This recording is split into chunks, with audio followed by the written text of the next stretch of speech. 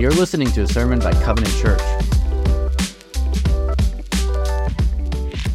Hey, I want to invite you to turn to Luke 10, and it's if you turn to page 868, you see the beginning, Luke 10, the next page is the passage. There's Bibles underneath the seats, and while you're bringing out those Bibles, I want to mention one area of Thanksgiving, and just lead us in a brief prayer of Thanksgiving. Last week, I had the elders stand up, said we're doing this elders retreat Thursday night through yesterday afternoon, Thursday night to Saturday, and I asked the Church of Jesus here to pray for us. Would you pray for that time? And I just want to report back. We processed things that were hard in the past that had happened. There was tears, laughter and joking, dreaming together, praying for each other, encouraging each other, dreaming and praying about the future. We're really excited about what we believe is the vision the Lord is calling us to as a church.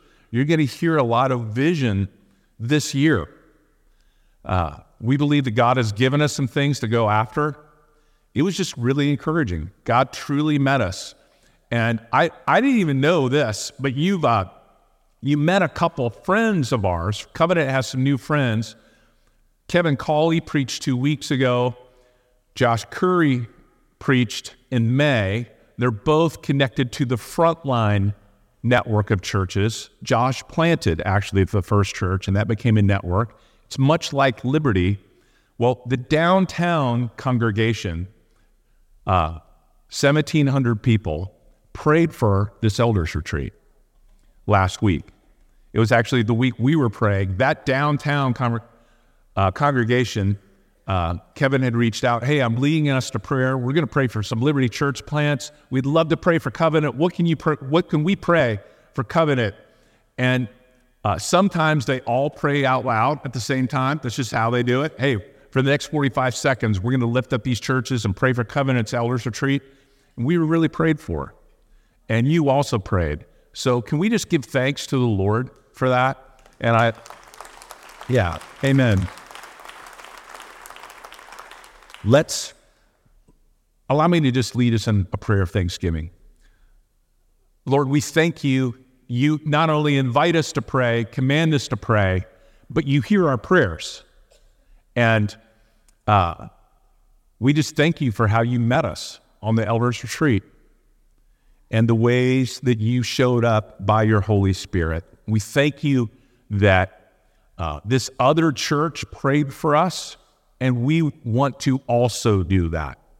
So we want to pray for area churches and pray that you continue to bless their leadership and that they would grow in Jesus. We pray you bless the Barn Church. We pray you bless Park Church. We pray for the new campus again. We prayed for this past year, but we pray again for the new campus of Living Hope. We ask that many people would meet Jesus in these places. We pray that they would grow in Jesus, be blessed in Jesus. And we thank you, Lord, for our friends and partners in Frontline. We thank you for their prayers for us. We just give you thanks for what you are doing in the leadership community of the elders. We thank you for all the men and women in leadership community training, the 15-month training, and all the deacons and deaconesses and elders and elder candidates. And it's like 40 women in training who serve in various capacities. We pray that you would continue to bless that leadership training, continue to grow us as servants of Jesus, and grant us vision and lead us in the future. And we humbly ask this and boldly ask it with thanksgiving. In Jesus' name, amen. Amen. All right. Josh shared that we're thinking about a lot of different ways to serve. We've talked this month about how we're called to be a loving church, a praying church, and yes, a community of Jesus serves. A community of Jesus serves. We're called to be a serving people. This passage, this starts, a guy stands up to test Jesus. If you read the Gospels at all, that usually doesn't go well. When someone's like, hey, they don't know who they're dealing with here, a guy's going to stand up and say, hey, I'm going to try to kind of trip him up in his words. Jesus in love flips the script, changes the dynamic, asks him some questions, And it actually gives him something to meditate on the way home to change his life. Listen to the Word of God, and this is what we're going to do. We're just going to walk through the passage first. I'll read it and comment on it as we go, and then I'll ask 4 questions at the end so we can apply this to our lives, individually and as a community. So here we go. Luke 10, starting with verse 25. And behold, a lawyer stood up to put him to the test, saying, "Teacher, what shall I do to inherit eternal life?" He said to him, "What is written in the law? How do you read it?" And he answered, "You shall love the Lord your God with all your heart, with all your soul, with all your strength, with all your mind, and your neighbor as yourself." And he said to him, "You have answered correctly. Do this, and you will live." But he, desiring to justify himself, said to Jesus, "And who is my neighbor?" Pause there for a second. Lawyer means expert in the Old Testament scriptures. So he's an expert in the Old Testament law. This is a white-collar kind of a thing. He's a respected leader in his community. He's supposed to know his stuff.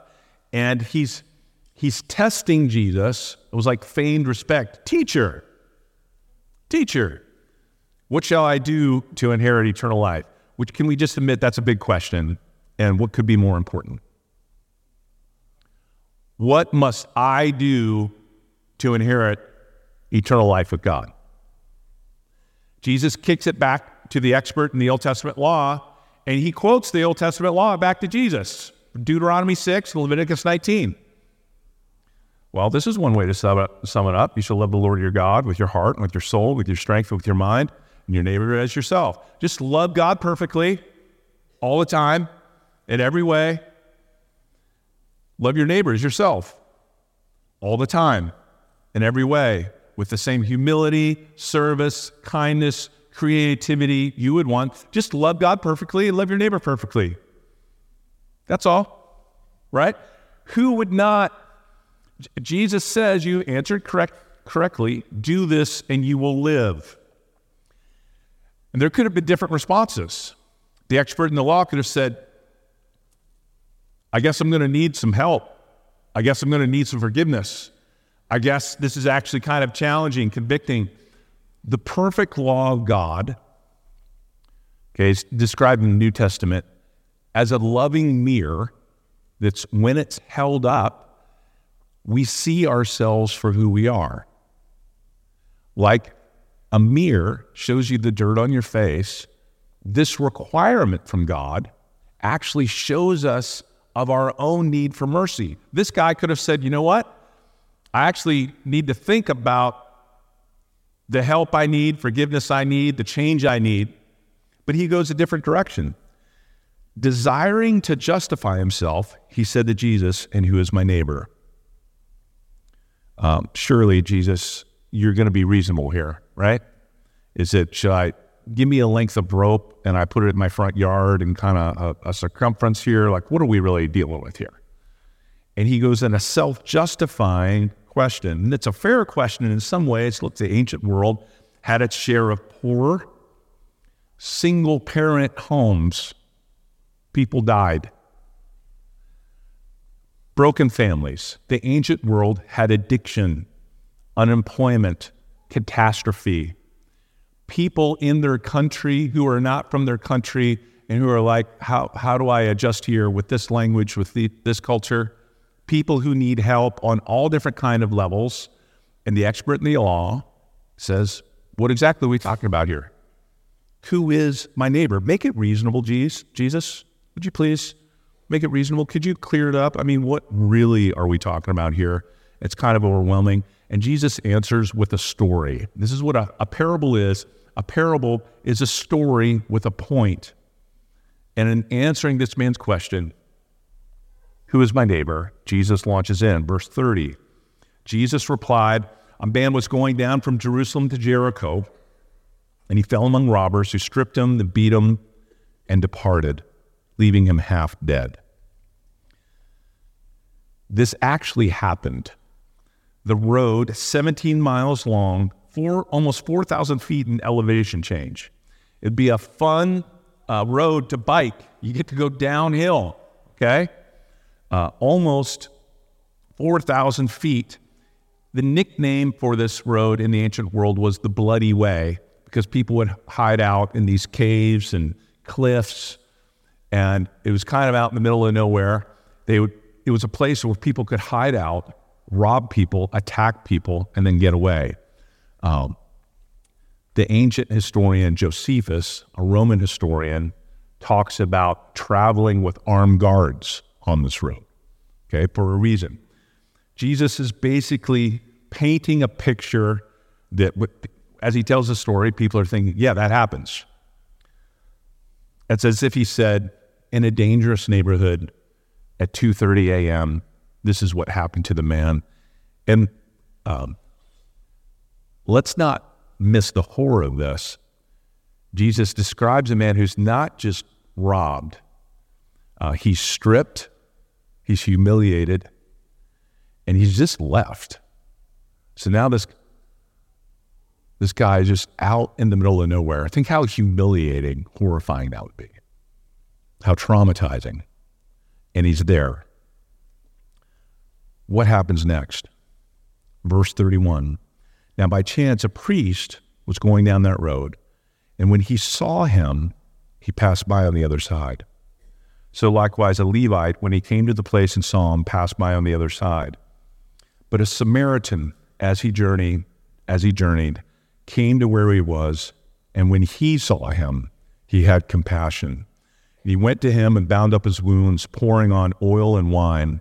Then he set him on his own animal and brought him to an inn and took care of him.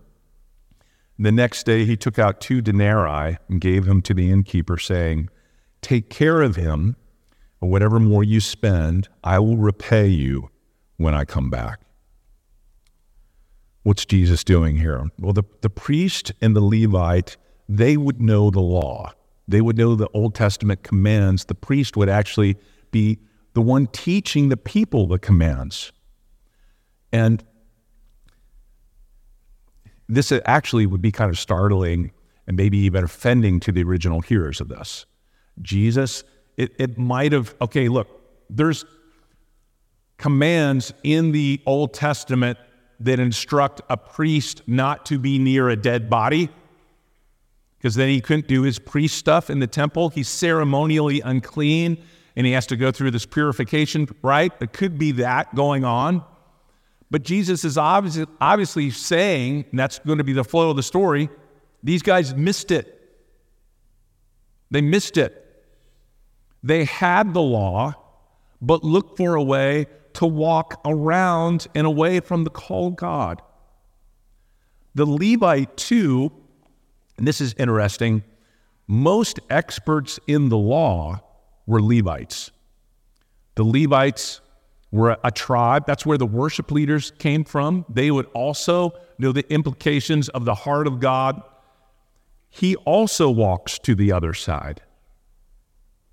And there's a repetition, do you notice, as Jesus tells us, of they saw. They saw, went to the other side. He saw, went to the other side of the road. The Samaritan sees and has compassion. Now, this is what's going on with the Samaritan. Just a little background here. A different ethnicity, ethnically mixed with the nations. They were former Israelites, but who actually intermarried with other nations. Different religiously, different now ethnically, and this appears in the New Testament. Okay, so Samaritans and Israelites not only didn't get along, they didn't talk. Jesus has a very famous conversation with a woman by a well, and she at one point says, "How are we having this conversation as you are a Jew and I am a Samaritan?" She does like time out. How is this conversation happening right now? And the disciples come back, and that's in John 4. They're like, what's happening right now? And why are we hanging out here? Okay. Later in the New Testament, when people are thinking about names to call Jesus, and trying to attack who he is and his character, they call him all kinds of things. You're demon-possessed. Know what else they call him? Know what you are? You're a Samaritan. That's what we're dealing with here. And the Samaritan, look at what he does, okay? This took a day. Destroys his schedule, puts himself at risk, stays there in the place where this guy had gotten attacked, becomes involved with his hands. His animals now, not his transportation. It's a transportation of the wounded man. He cares for him, oil and wine, takes him to an inn, spends that evening taking care of him, and then the next day slaps down the ancient equivalent of a credit card. A denarius is a day's wage. So do that in your head for you. 2 days of your paycheck. And he slaps it down, says, I'm paying up front, and I'll be back. He makes a promise. He gets personally involved. So we're talking about actual money here and actual commitment to come back. And hey, the expenses that you incur, feeding this man, carrying this man, I'm going to come back. That's what happened. And let's not miss the fact that the Samaritan crossed boundaries, crossed an ethnic boundary, a religious boundary, a personal comfort and convenience boundary. I mean, we can think of every boundary there is, right? And cross all those boundaries and took care of the guy. What would have been like? Well, scary, unpleasant, costly. Jesus then asks the lawyer a different question. Okay, the first question was, okay, so who's my neighbor? Who are we talking about here? Jesus, in love, puts a different question to the lawyer. Look at verse 36. Which of these three do you think proved to be a neighbor to the man who fell among the robbers? And he, that is the lawyer, said, the one who showed him mercy. And Jesus said to him, you go and do likewise. It's a different question. Not who is, okay, define neighbors, define what I got to do. In that story I just told you, who was a neighbor? The one who showed mercy. And Jesus simply says, no, you go and do that. You go and do that. Israelites, by the way, they would think of Leviticus 19, love your neighbor as yourself. Our fellow Israelites are our neighbors. And Jesus just expands it, blows apart that mental framework, and leaves the guy thinking, basically, how can you be a neighbor? Who can you be a neighbor to? Jesus acts, by the way, we know this from other passages, and it's the logic of this passage here. Jesus acts like this is a calling for Christians. This is a calling for Christians to serve and love and be neighborly, to serve and love, to go and do likewise. Okay, so 4 questions. 4 questions. The first is this, just to apply this. Who are you in the story? Who are we? Can we admit that there's a piece of us that is like the lawyer? There's a desire, a deep, sinful, dark desire to justify ourselves. That there's sin in us. One of the ways it expresses itself, we want to justify that what we're doing now is okay and the way we'd like to live and the stuff we'd continue to like, I want to keep on doing this and I don't want to have to start doing that. And there's a self-justifying tendency. Can we admit there's a piece of us that actually wants to walk on the other side of the road, like the priest and the Levite? And if we can have different reasons to do that, man, that would be awesome. The call to serve people, the call to help people, the call to and service can take many different forms. It's like, hey, I want to do children's ministry here so the single mom can worship.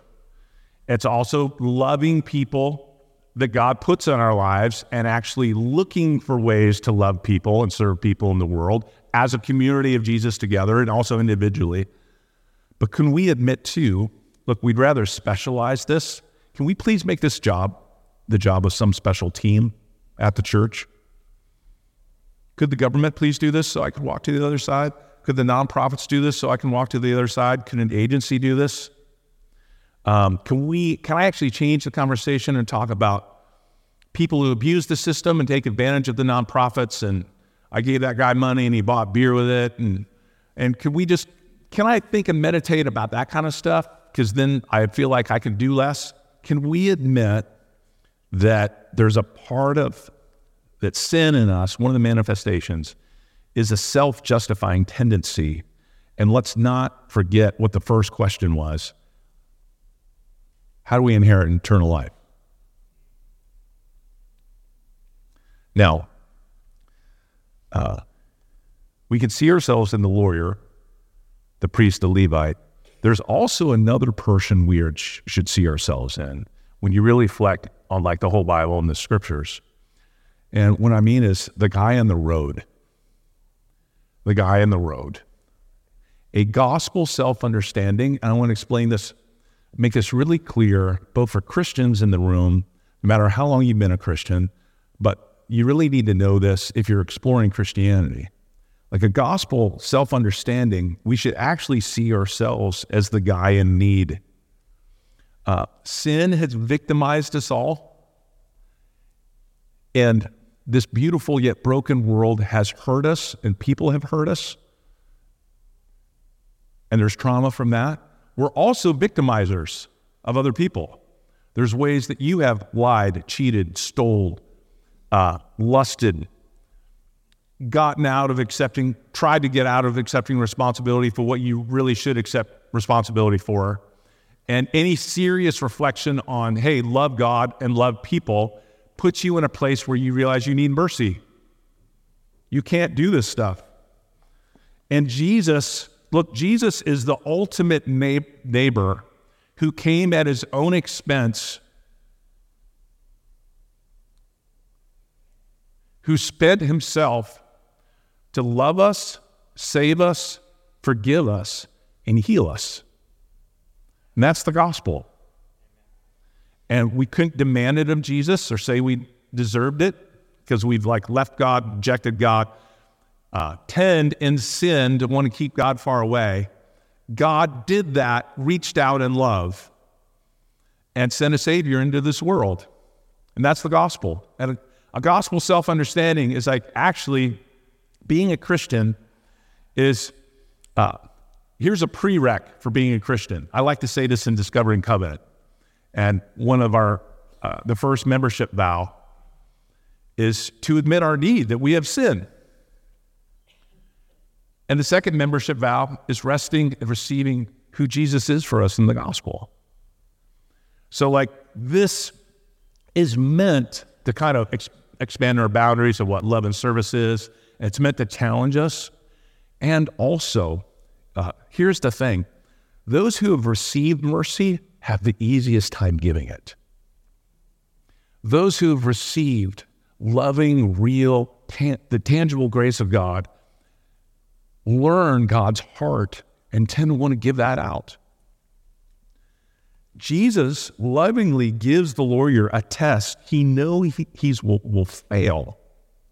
Why does Jesus want to make this guy realize he can't do it? The mercy God requires and asks of us points us to the mercy God provides. I want to say that again, just so you don't miss it. The mercy God asks of us, hey, all you have to do is just love your neighbor as yourself every day, all the time. The mercy God requires of us points us to the mercy that God provides to us in the person and work of Jesus. Those who realize they need the gospel realize, in the gospel, we were hungry, God fed us. We were in prison, God frees us. We were sick, God is healing us. And one day we'll all be healed. We'll have new bodies. That's a gospel self-understanding. So when we pray to end reflection on this passage, I'm going to invite you to name sins and receive the mercy of God. Because that's how the gospel works. And it's really great news. Second question. What are your reasons for wanting to walk on the other side of the road? What are your reasons for wanting to walk on the other side of the road? Okay, if Jesus died for our sins, let's admit we have them. I'm going to give you political reasons, personal reasons, pious reasons to walk on the other side of the road. 3 P's. That's deeply blesses some people when I make all the letters start at the same time. Some of you love that, so this is my gift to you. There you go. Political reasons, and this is obviously a terribly polarized moment. The left tends to look to big government to bring relief to the poor. The right tends to look to big business and the free market.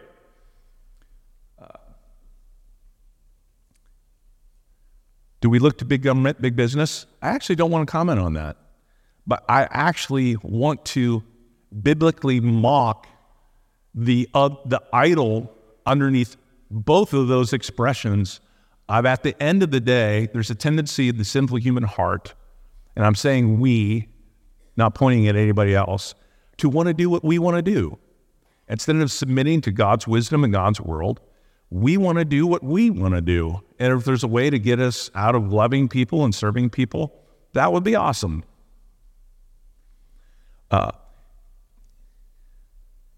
Can we admit, okay, this is a Tim Keller insight that's decades old. The deacons have been training, and we have new deacons that are training, and that's very exciting. They've have been reading Ministries of Mercy this summer, and Tim Keller makes this comment decades ago. The left tends to want to hold people accountable for their wealth, okay? The left is like, let's hold people accountable with what they do with money. But in personal morality, let's say sexuality, for instance, people are autonomous.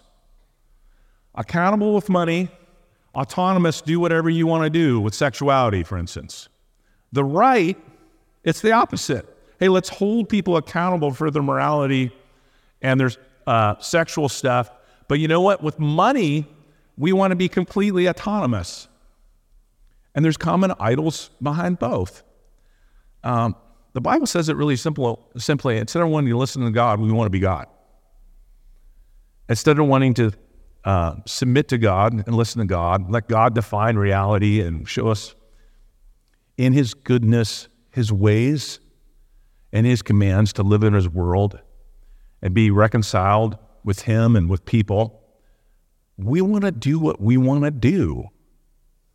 And there's different expressions of that, but the idol is I want to live my life my way. With money, with morality, really in every way. There's radical individualism actually behind both of those things in a way that, like, this is just an insane moment culturally where we act like, hey, all you need to live in the outside world with people, with society and community is to look within. And there's good things within. There's also really dark things in all of us.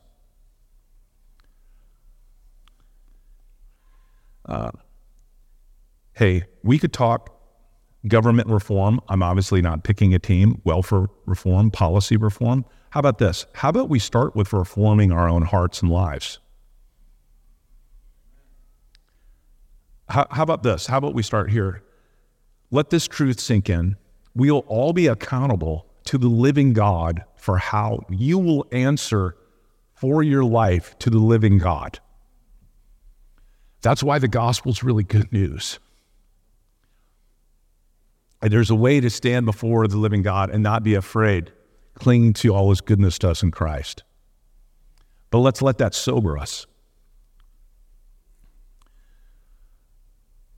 Those are the political reasons. The personal reasons. Personal reasons. Did you notice what the Samaritan didn't do? There's the guy on the road. The guy wasn't like, hey, were you drunk? Were you making wise choices on this Saturday night on the road to Jericho? Did you not know this was dangerous? Have you ever had some misdemeanors? Did you work on your high school education? How did you get to the spot? Did you have dreams from your life? Are there bad family patterns? Have you gotten in trouble before? Do you have a temper problem?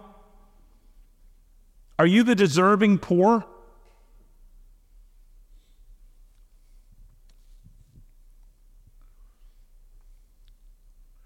Jonathan Edwards has this, I'm going to paraphrase him, famous pastor in the early America, basically said, we want to help the deserving poor as if some of the trouble we are in is not our own fault, as if we haven't made mistakes, had bad patterns, done things that were stupid. How about just help people? And maybe, like us, some of the situations they're in, they're a complete victim. Some of the situations that are in, they had a hand in. Jonathan Edwards is like, so what? Reflect on the gospel. Sometimes you might help people who do the wrong thing.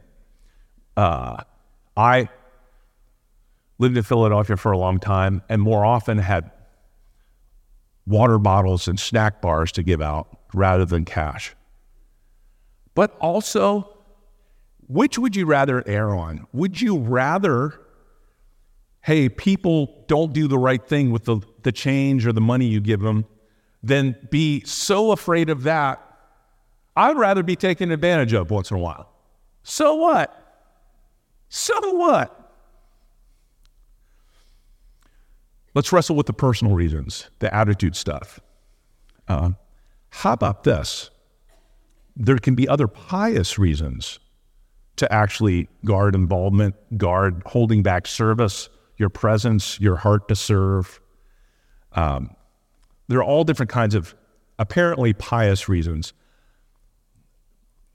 This guy did involve some cash.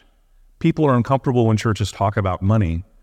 Here's the tough thing, though. To be faithful to like preach through the New Testament, you have to talk about money. Because Jesus does all the time. Jesus tells parables that have that point. Jesus says things like, where your treasure is, there your heart is too. Jesus says stuff like, you can't have God and money both as two different masters. You're going to have a number one. You're going to have a number one. You got to decide who it is. So like, be faithful to the words of Jesus. We got to talk about it. Are there some scandals? Are there some TV preachers that make me really embarrassed for the church? Yes. Make me really uncomfortable? Yes. Have the vast, vast, vast majority of Christian churches in history done awesome things and served the poor and started orphanages and all this good stuff happens? Yes. Has there ever been a force in the history of the world that's done so much good as the Church of Jesus Christ?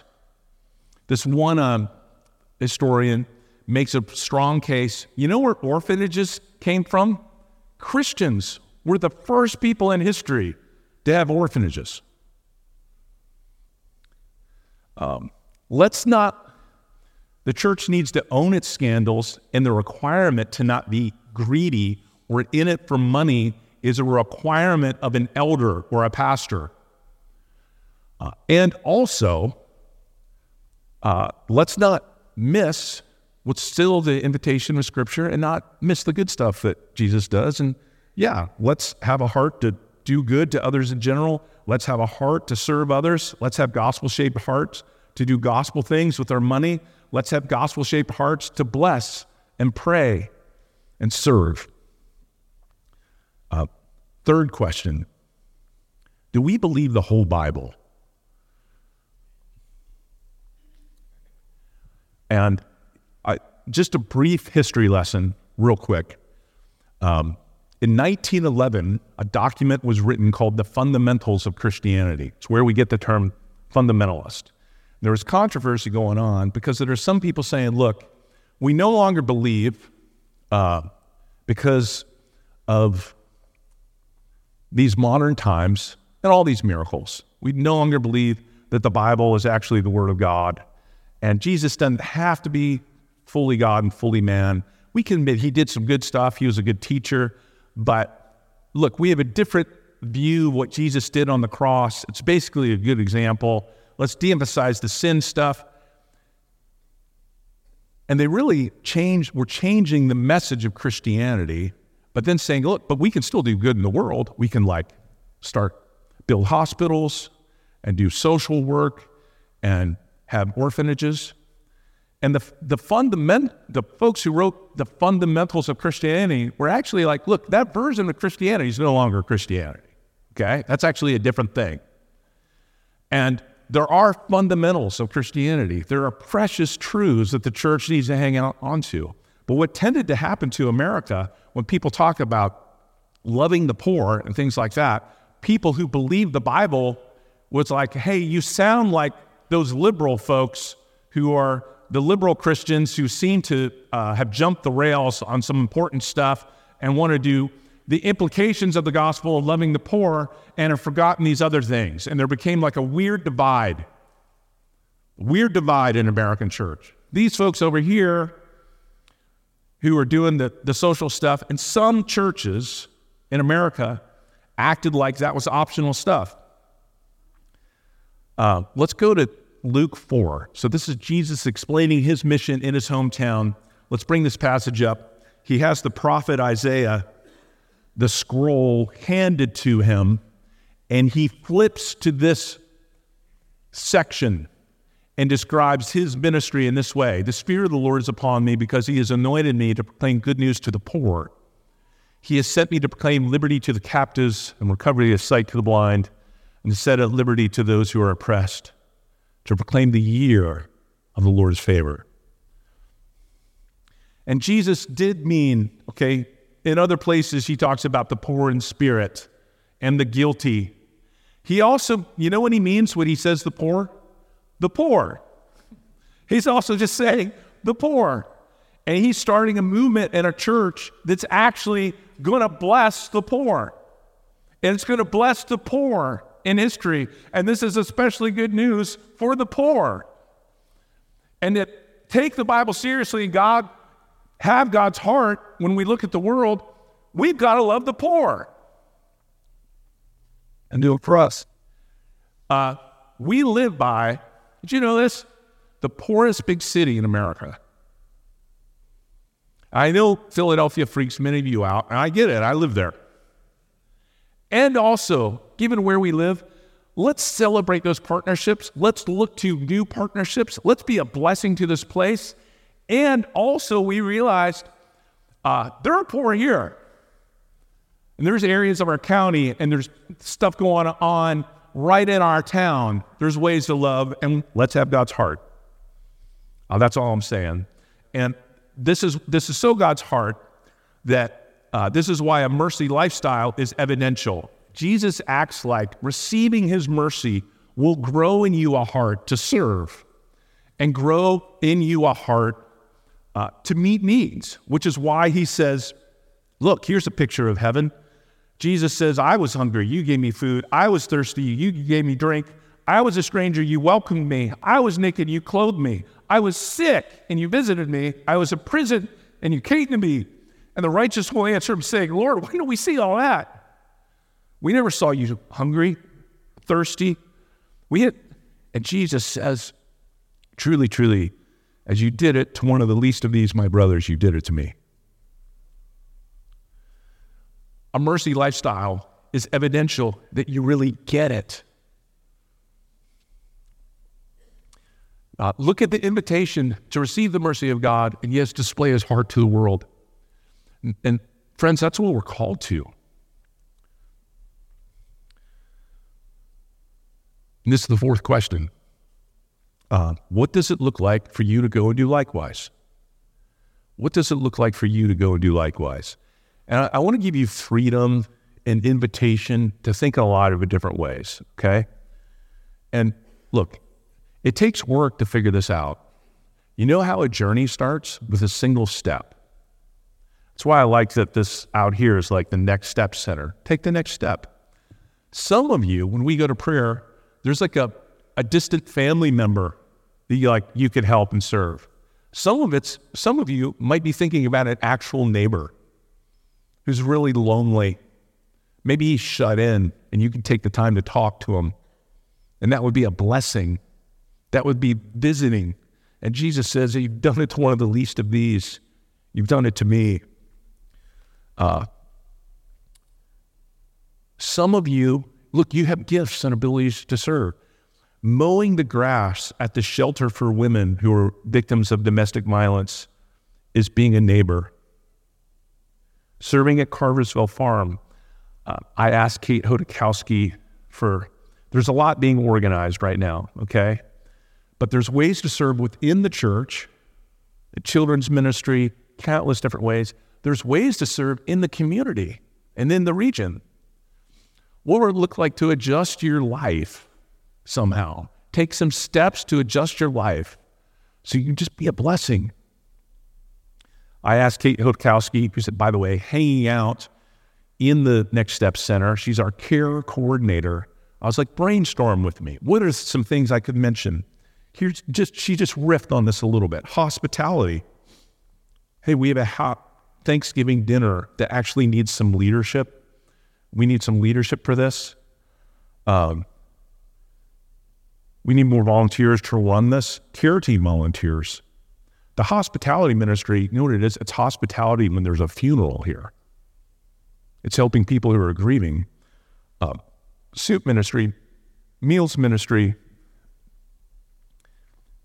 different neighbor, regional contacts and abilities. There's programs out there. It doesn't even have to be a Christian thing. If it's doing good in the world, help it with the love of Jesus in your heart. That honors God. Brainstorm with your phase of life. Are you recently retired? Are you recently graduated from high school? Are you a high school kid, a junior high kid? At this phase of your life and this station of your life, what are opportunities that the Lord would open up for you to go and do likewise? And yes, we do that as a community together. Jesus actually calls us to be the body of Christ, which, think about the power of this. Think about what this means. That means actually when we go in these places, we're the hug of Jesus. We're the tears of Jesus. We're the kind smile of Jesus. We share the words of Jesus, the hope of Jesus. What a privilege and a joy. And this is what Jesus is doing in the world. And what a privilege to be a part of it. Jesus doesn't just save us and then bench us. He saves us and he sends us. So allow me to pray for us. And let's bring this to the Lord. Heavenly Father, I pray for these friends to know the mercy of God for them. And I pray that for brothers and sisters here to receive your mercy, to believe the gospel. Lord, we pray that we'd believe the gospel today, that we'd have gospel self-understanding. We'd see our need. We'd see ourselves justifying our desire to walk away.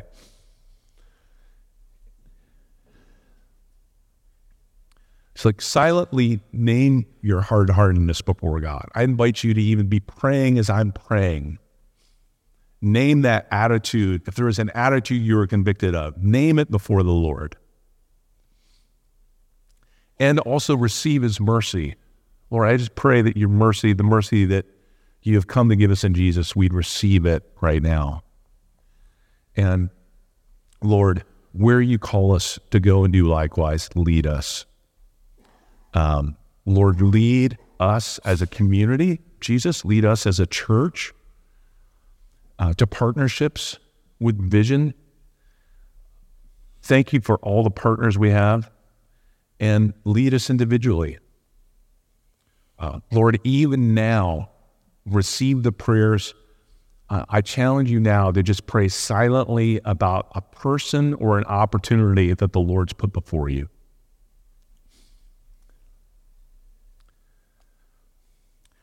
Lord, receive our prayers and our praise, and we pray all this in Jesus' name. Amen. Amen. Thanks for listening. Feel free to connect with us on our website at covenantsoilsound.org to watch live on Sunday mornings. You can also connect with us on Instagram and Facebook.